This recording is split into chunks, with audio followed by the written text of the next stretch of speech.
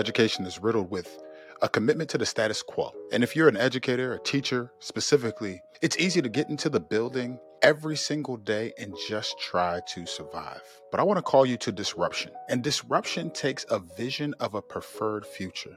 How do we do that? We must link arms with others who have this vision within themselves and who can spur us on to this work. From that place, the Liberation Lab podcast is born. Insights and interviews for the disruptive educator. For this first season, we are centering Blackness and Black people. You are going to hear from some dope Black educators. So whether you have your headphones in as you're working out, you're listening in your car, welcome on a journey to disrupt. Thank you for tapping in. Let's keep pushing.